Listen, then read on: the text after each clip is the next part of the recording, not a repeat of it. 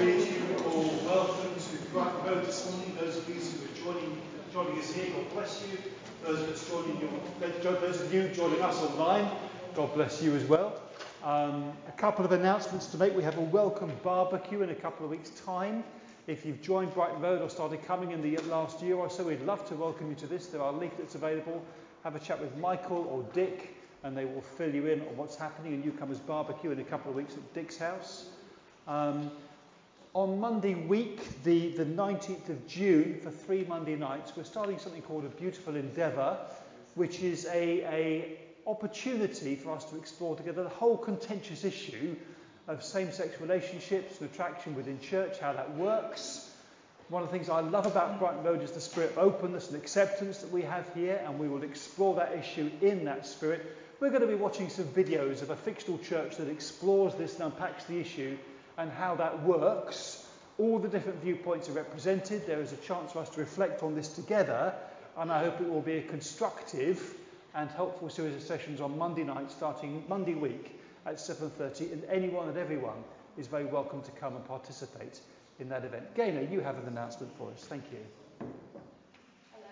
I'm sure you've seen these questionnaires around. It's part of our Eco-Church initiative and commitment that every year we assess where we are as a congregation, as a church, in our caring for creation and in how we operate justice, particularly for the people who are badly affected by climate change. So we would really encourage you to fill this in. It's not a lot of questions. There are pens in the front of some of the chairs if you haven't got a chair. I haven't got a pen, sorry, I'm sure you've got a chair. I'll be collecting them after church at reception, but you can also leave them at reception during the week and next weekend. If you're watching online and you get the notices online, there is a link there. You can click on the link and you can fill it in there.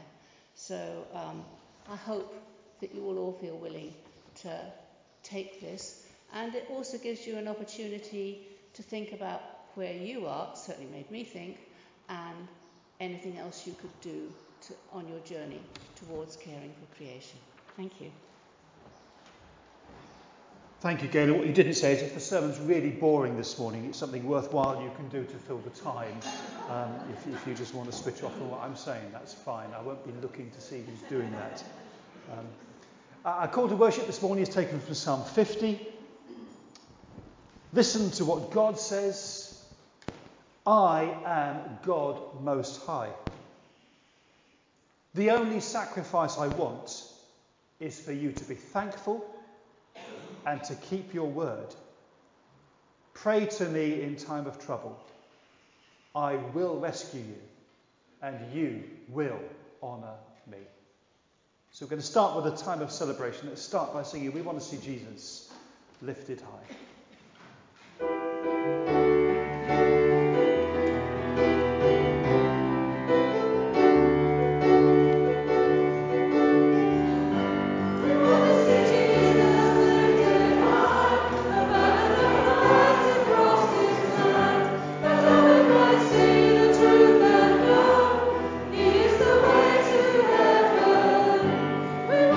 Jesus lifted high, above the cross and cross His son.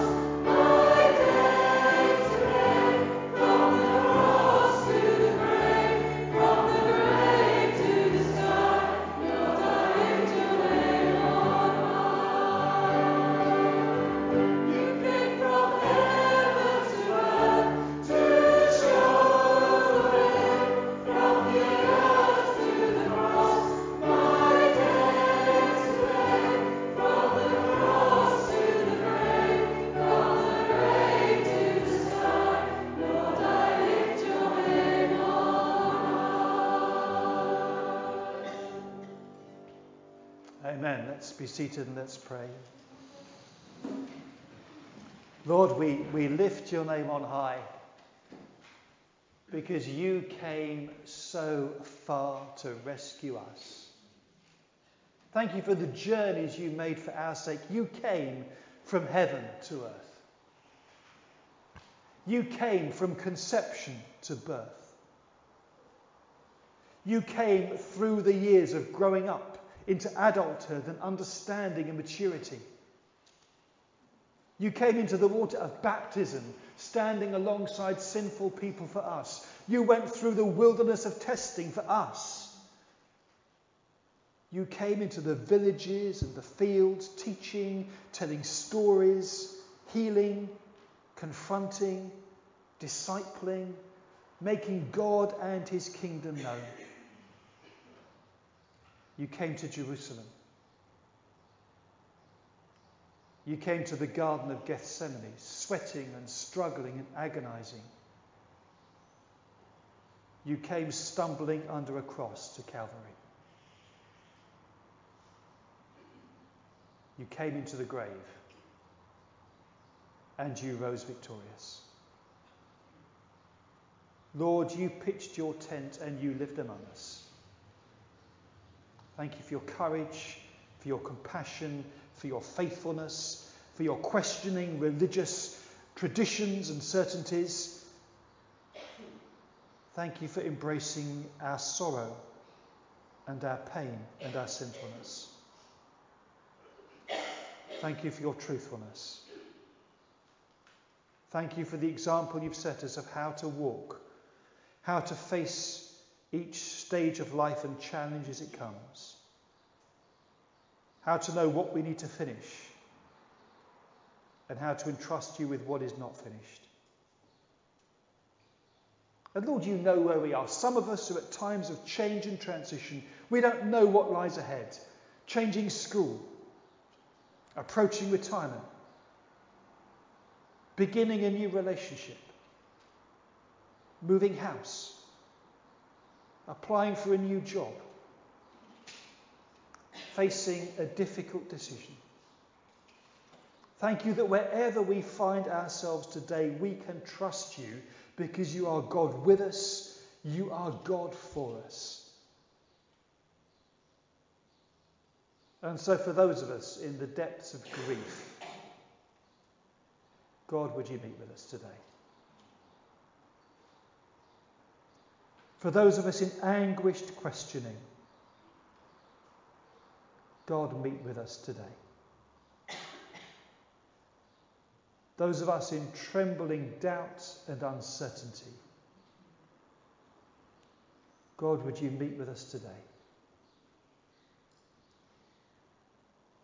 For those of us who find ourselves in darkness, God, meet with us there today. And for those of us who've just been waiting for a long time for something to happen, God, meet with us today. Thank you that when we call on you in the day of trouble, you deliver us. And so we call on you today. You are with us as we trust. You are with us when we waver. And you're with us as you bring us to the place of trust again. Thank you, God, for your faithfulness. Amen. We're going to sing together the hymn, God of Grace and God of Glory. And as we do so, pray for God's blessing upon our children as they go upstairs to BRPK. Have a great time up there. God bless you. God of Grace and God of Glory.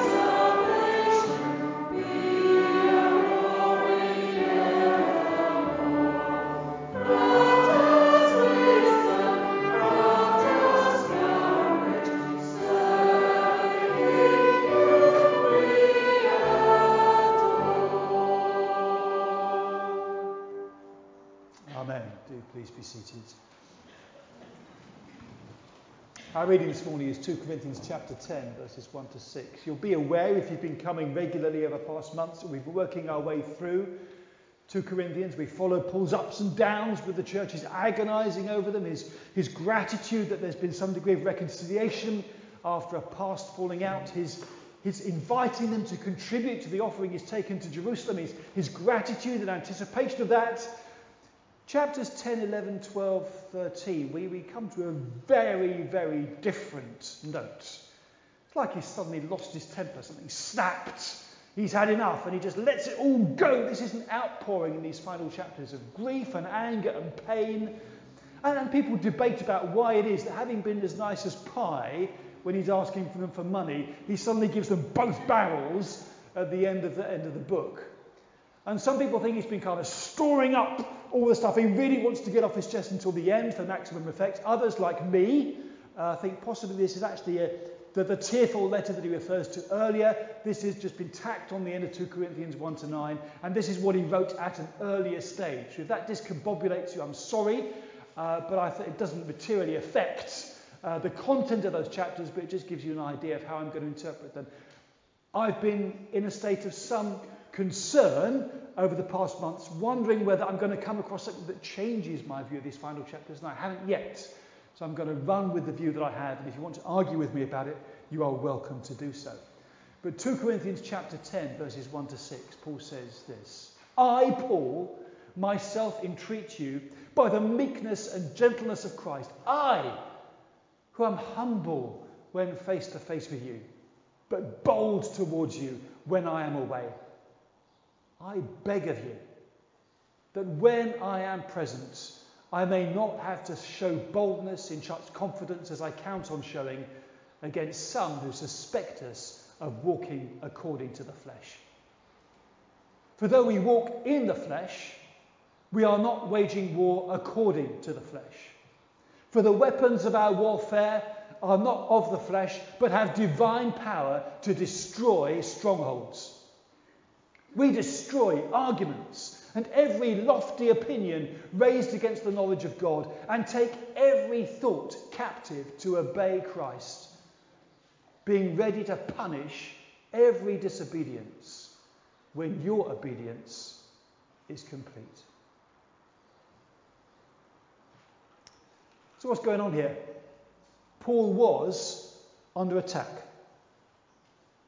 Every pastor gets it sometimes. People in Corinth were grumbling and complaining about him. They were running him down.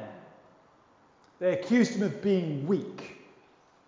They said that when he was writing them a letter from a safe distance, then he spoke with authority. But meet him face to face, he cut an unimpressive figure, coming across as weak, unable to stand up for himself.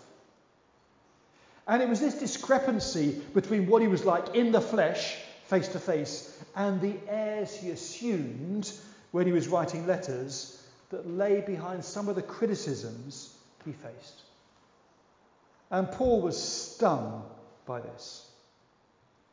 So I'll tell you that while I was away over half term, my mind was, this was David's fault, preaching on Paul a couple of weeks ago before I went away. I was turning Paul's ministry over in my mind. How does Acts relate to Galatians? And I didn't have books to read. She was very patient with me while my mind was elsewhere.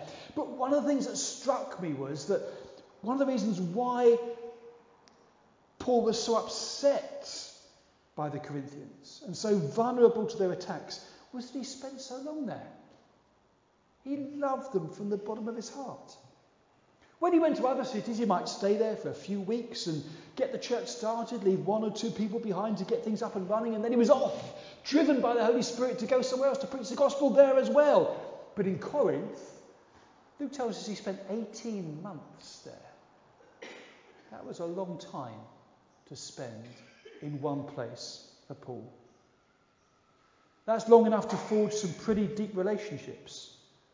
And that's why when they turned on him, it hurt quite as much as it did. Because he'd invested so much in this congregation, and it all come back badly. And that's why in 2 Corinthians 10 to 13, we find Paul pouring out his grief and his anger and his pain to them in what he describes elsewhere as a tearful letter. And let me just reassure you, there is nothing autobiographical in this in terms of my relationship with Brighton Road. In case people think, ooh, this is not where I'm coming from. I don't find myself in Paul's shoes in any way at this point, just in case anyone's got any anxious secrets about it. And yet for all that, for all the kind of personal interaction between Paul and the church, it's apparent that Paul is convinced that behind the scenes there was something spiritual going on. He was under spiritual attack from those who should have been his closest supporters. In the ancient world, the idea that human beings were vulnerable to being manipulated by hostile spiritual forces was a very real one. There was a high degree of anxiety about how to keep on the right side of the gods, because they were actually quite capricious and hostile, and people had no sense of being in control, and a lot of time was, what can we do to placate the gods that are in charge of our lives? And the God of Jesus Christ is not like that at all. But Paul was aware of the existence in reality as well as in the mindset of spiritual powers that could wreak havoc in people's lives. For Paul, the demons were sufficiently real and sufficiently dangerous for him to warn the Corinthians that they had no business taking part in sacrificial worship in a pagan temple.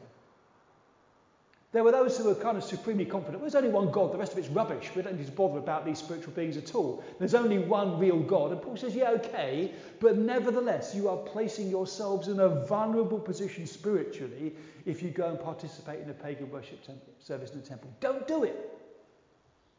Don't open yourselves up to those influences.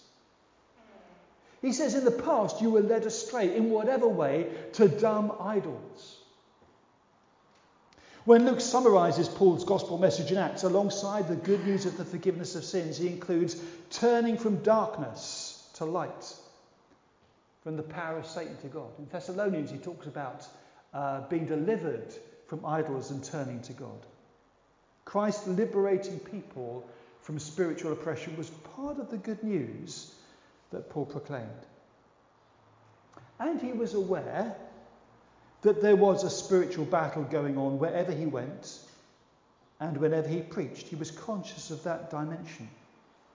He wrote to the believers in Thessalonica about how Satan was frustrating his plans to visit them. He wrote to the Corinthians about how the God of this world had blinded the minds of unbelievers to stop them seeing the light of the image of the glory of God in the face of Jesus Christ. So yes, Paul's gospel was about, being put right with God. It was about the hope of resurrection. There was also this dimension about being set free from the spiritual control of whatever powers were around in that time. And whenever Paul proclaimed the gospel and someone came to Christ, he saw that as taking ground from the enemy. He was engaged in a spiritual battle. And that's why in 2 Corinthians chapter 10 he talks about fighting in a war, about using God's powerful weapons to demolish strongholds, talks about taking prisoners as he brings every thought into subjection to Christ. For him, the spiritual dimension that perhaps we might be inclined to ignore all too easily in our fairly materialistic worldview, that dimension was very real and very significant. And behind those who criticised him, Paul discerned a spiritual attack on himself and his ministry. The real enemy was not those in the congregation who were gunning for him. The real enemy was the spiritual forces behind them that was putting those thoughts and ideas into their minds and alienating him from them. In 2 Corinthians chapter 10, verses 4 to 5, Paul talks about destroying strongholds and arguments and every arrogant obstacle that's raised up against the knowledge of God. Why should an argument need to be destroyed like an enemy stronghold? One reason is that all too often people believe not what is true, but what they want to believe. So using logic, you might present a powerful case that someone's argument or viewpoint is wrong, but if they don't want to change their minds, however persuasive your logic might be, they ain't going to do it. Because we are too vested in what we believe and think. Sometimes Paul could see that people were trapped in intellectual prisons of their own making. And before they would be prepared to change their minds, the walls of those prisons needed to be destroyed, and where spiritual powers were keeping them prisoner by bolstering their irrational loyalty to specious arguments, those powers needed to be defeated. Whenever he preached the gospel, there was this dimension going on because people were engaged in pagan worship. Now, I accept 21st century Horsham. Much of this could sound quite foreign and old-fashioned and disturbing to those of us who embrace a wholly rational view of reality, who are a bit sceptical about anything we cannot see or touch. But the truth is that an entirely rational worldview cannot encapsulate every dimension of reality. There is stuff out there that doesn't fit within a materialistic, rationalistic view of the world. So yes, we are rational beings, but let's recognise that rationality has its limits. And it can take a healthy dose of humility to recognise that there is stuff out there that doesn't easily fit in with our own worldview. And let's as well, alongside with that humility, recognise that confidence in what we think we know can be entirely misplaced. There is something called the Dunning-Kruger effect, which kind of links how much we know with our degree of confidence in what we know. And if we don't know very much, our confidence is really, really high. And the more we get to know, the less confidence we have about what we know, until we start to get a degree of expertise, and then our confidence begins to increase again. That's a recognised feature of the learning process. The more ignorant you are, the more confident you are, is the bottom line. The more you begin to know, the less confident you become. So the learning process can actually be quite unsettling. We talk about this to our students at the London School of Theology. The less you are aware of your own incompetence, the more likely you are to inflate your assessment of your own abilities. I can do this. Anybody could do this. It's easy. Well, actually, maybe not. It's dead simple. Well, actually, no, it isn't. It's the ignorant person who dismisses ideas out of hand. The more you grow in understanding, the more complicated things appear and the less confident you become, until you start to reach a real level of expertise. So that's why it's so much easier just to shut your eyes against Christianity. Because the most confident you are about dismissing it out of hand is when you know comparatively little about it. That's the easiest time to say, it's rubbish. The more you start to look into it, the more you start to wonder, is there actually something there after all? And let's face it, when it comes to deciding whether to believe in Jesus or not, a lot hangs on that. Because if it's all true, if Jesus really is Lord, then the implications of that are life-changing at every level. You can't say Jesus is Lord and just carry on as if nothing's different. Everything changes. So people have a vested interest actually in pushing it away and keeping it at arm's length, and Paul saw spiritual powers encouraging them and enabling to do that. Far easier simply to say, I don't believe. And when we have that mindset, no amount of intellectual persuasion will get people to change their mind. And that's why for Paul, part of proclaiming the gospel was smashing the fallacious and deceptive reasoning that was imprisoning people in ignorance. That's why it's much easier just to dismiss what other people are saying out of hand if we don't agree with them, rather than engaging in it, because we are most confident when we don't listen. And so yes, for Paul, it was a fight. And behind the Corinthians' attack on him, he was inclined to see spiritual powers at work as well there. They were attacking him at a human level, But Paul discerns that Satan is behind their attack. Earlier in the letter, he talks about how Satan is at work to exacerbate conflict within the church. There'd been this major falling out, this big confrontation, and then the church had turned on the person who'd confronted Paul and said, no, you were wrong, we're going to punish you. And Paul says, look, forgive him. Don't hold it against him. We are not unaware of Satan's designs, he says, because he knew that the devil wanted to sow conflict and dissension and trouble and anguish within the life of the church. Let's be aware of this, he said. We're not just operating at a human level here. Let's be aware of the spiritual agenda that is happening when relationships within the church come under strain. And that's why things like half-truths and rumours and speculation and gossip and personal attacks, they're damaging at the best of times, but within a church they are catastrophic. Because within a church there are powers at work to exploit these things to their maximum effect. So be careful what you say, how you say it, who you say it to. Be careful when you hear something that you don't know whether it's true or not. Don't assume that it is and think the worst of people. Because there are powers at work to exploit such damaging things to their maximum effect. It's not that we're puppets in the hands of spiritual powers, definitely not if we're Christians, but let's be aware that there are spiritual powers that were always happy to exploit our natural human weaknesses.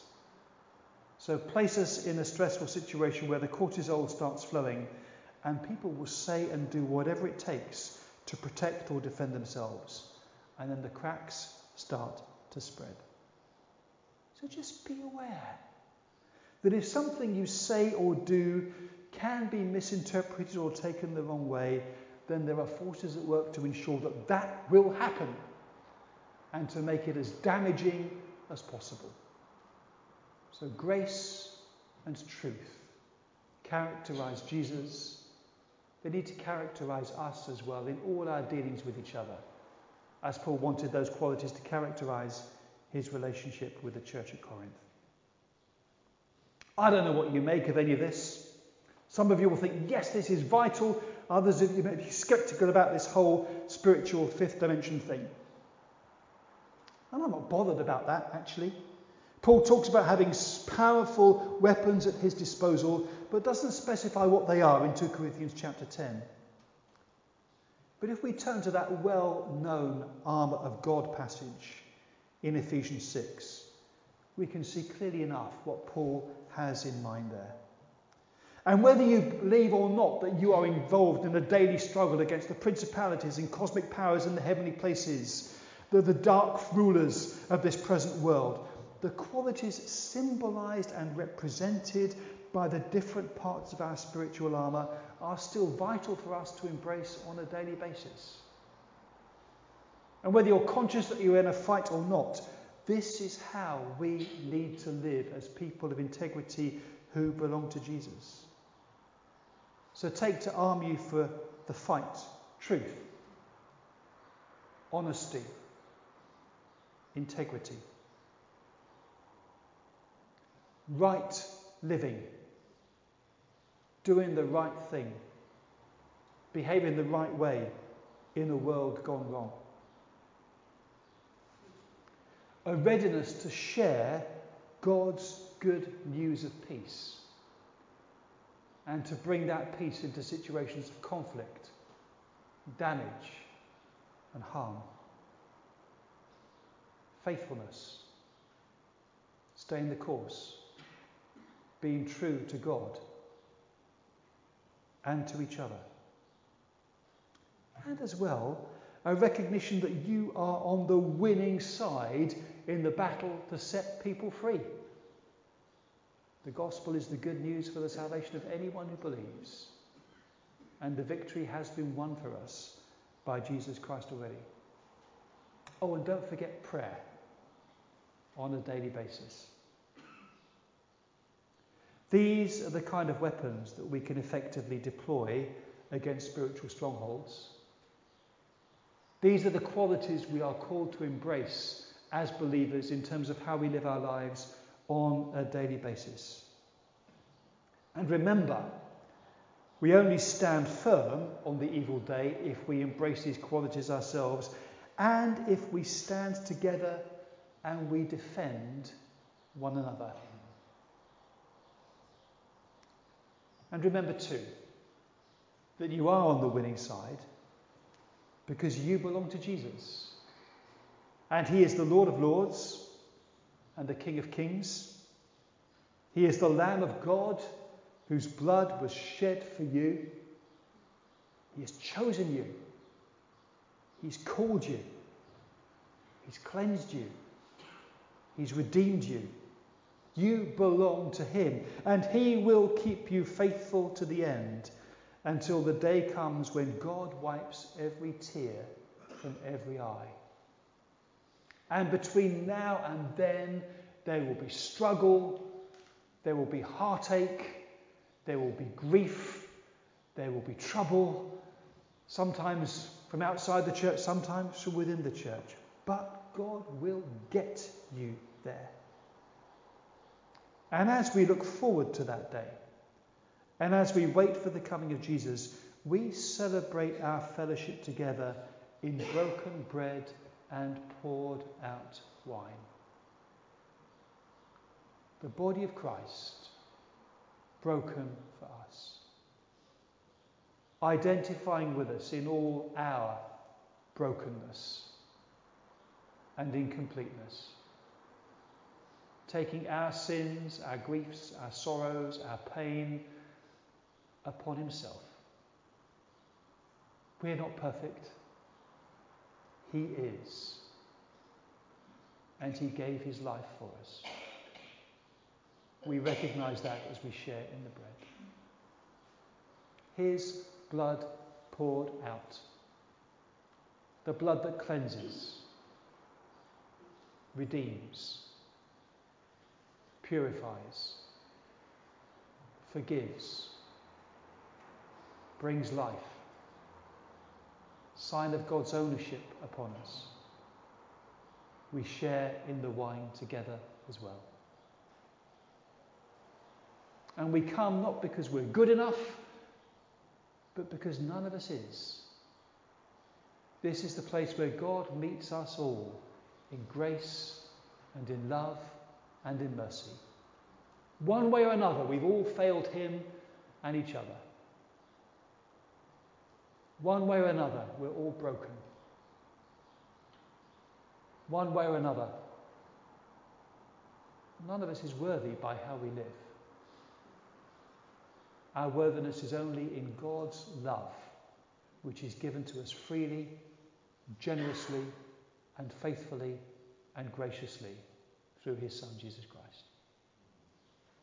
So we come in humility, and we share in the bread and wine as people who need forgiveness from God and from each other, healing for our brokenness, and a renewing of our commitment to each other and to him and to his work.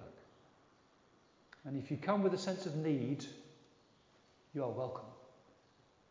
Because the Christian faith is about God meeting us in our need and giving us a Saviour. And I don't know whether you have a strong faith or a weak faith or whatever this morning, but if you want to put whatever faith you have, however small or insignificant that might be, you want to put it in Jesus, then this meal is for you. Because he gave his life for you. And he wants you to put whatever trust you have in him. So as we prepare to come and share communion together, let's sing, Behold the Lamb.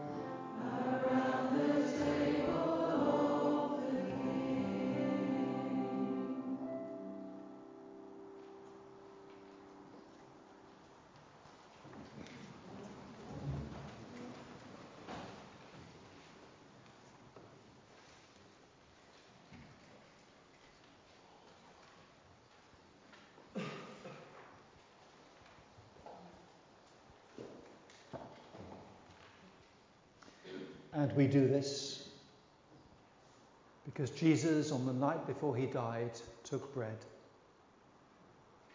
And when he'd given thanks, he broke it. And he gave it to those who were with him and said, "Take, eat. This is my body. It's given for you. Do this in remembrance of me."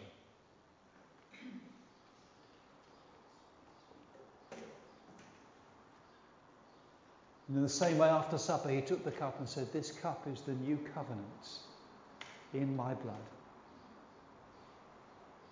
Do this as often as you drink it in remembrance of me."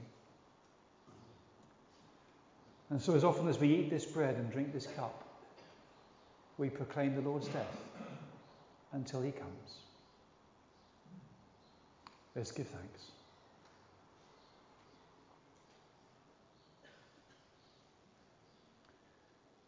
Lord Jesus, thank you that you held nothing back when you entered this world, when you went to Calvary. You loved us to the uttermost, and that love cost you your life. We think of your body, the way in which you were present in the world throughout your mortal life, and that body crushed and broken and destroyed on the cross. Think of your blood circulating in your veins, keeping you alive, that blood poured out through whipping, the crown of thorns, the nails, shed to bring us life through your death. It's a mystery. But thank you for being our Saviour, for entering into our humanity, our brokenness, our sinfulness, our mortality, and redeeming us and making us God's children, giving us life, forgiveness, love, peace. You've done it all for us, Jesus. And our part is simply to worship and thank you and eat the bread and drink the wine as a way of saying, Jesus, you are my Saviour. You gave your life for me. I give my life back to you. Amen.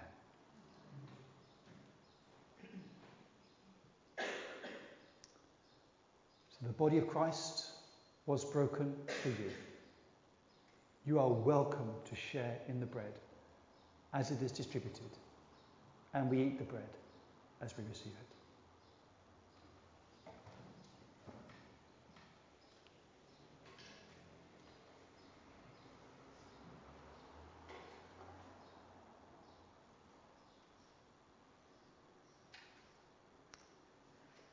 At the cross, the blood of Jesus Christ was poured out for you. This cup represents his blood, shed for you to bring you forgiveness and life. We keep the cup so that we can drink together as a sign of our fellowship with one another.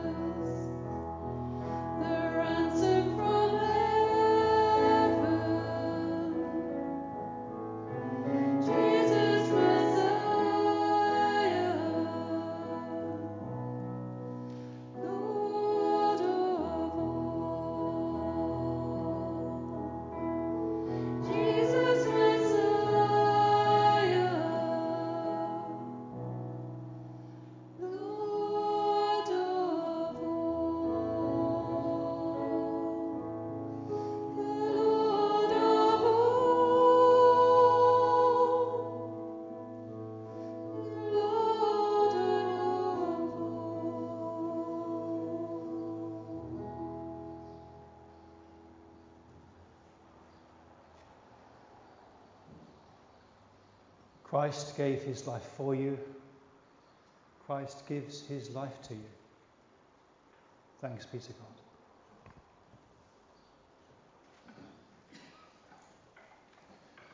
The cup of blessing which we bless, is it not a sharing together in the blood of Christ? The bread which we break, is it not a sharing together in the body of Christ? So we who are many are one body because we've all shared in the one loaf. Can I invite you to spend just a couple of moments praying for members of the fellowship who need the grace and love of Christ at this point in time? You might want to mention just a name out loud. Otherwise, at home or here, feel free to pray quietly. But let's pray for each other. And if you want to mention someone's name, then please feel free to do so in this moment or two.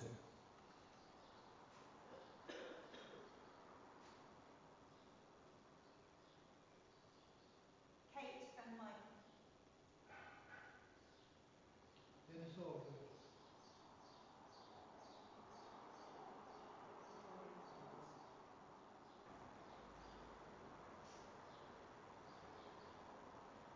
Lord, may your grace be enough for them, we pray.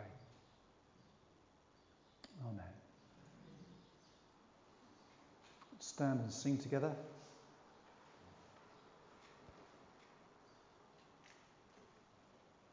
My heart is filled with thankfulness. Just to alert you, this is not the end of the service. Okay, I know you're going to be thinking we're going to be finishing. There is another prayer to follow this. This is not the end of the service. Let's stand and sing. My heart is filled with thankfulness.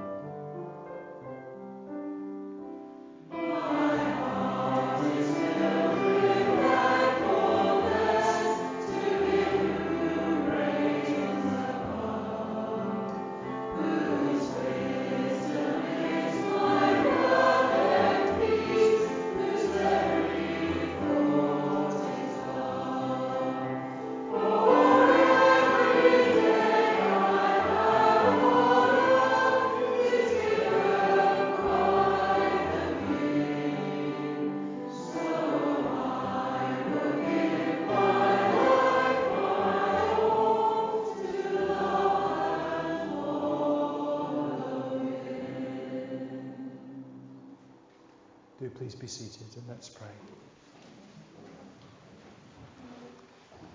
Lord, our heart is filled with thankfulness for all that you have done for us, all that you mean to us, all that we realise we mean to you. And we ask that you would enable us to live lives characterised by thankfulness. Inspire us to live for you. As we search, help us to discover more of you and new truths. As we listen, may we hear you speaking to us. As we look for you, would you reveal yourself to us? As we breathe, may we be conscious of your life-giving Spirit infusing us. Thank you that you came to us even when we didn't know we were in need. And thank you that you have never excluded us. You've never neglected us. You've never abandoned us. You have never rejected us. And you never will. Thank you that you know what we need without our needing to explain it to you. Thank you that in life and in death, you are our God, and we can trust you to be with us. We thank you for the promise of eternal life, for the prospect of resting in peace and rising in glory in your presence. Lord, you are worth it, because you are an understanding and compassionate God far beyond our deserving, our imagining, and our understanding. We bless you. And forgive us for those times when we limit you, when we try and shut off the flow of your Spirit or forget just how much you love us. Forgive us when we lapse into futile, self-defeating cycles of despair. Forgive us when we hurt others because we're hurting ourselves. Forgive us when we feel that we are beyond repair or redemption. Lord, come near to us. Lay your hands afresh upon us and say, my beloved child, I forgive you. I love you. Go in peace. So, Holy Spirit, would you fire up your pilot light within us again? Come alive with us in a fresh way with new warmth and energy. Mended and hopeful. Direct us in your paths of peace. For we ask this, Lord Jesus, in your name and for your sake. Amen. Now we close. Let's stand and sing King of Kings, Majesty.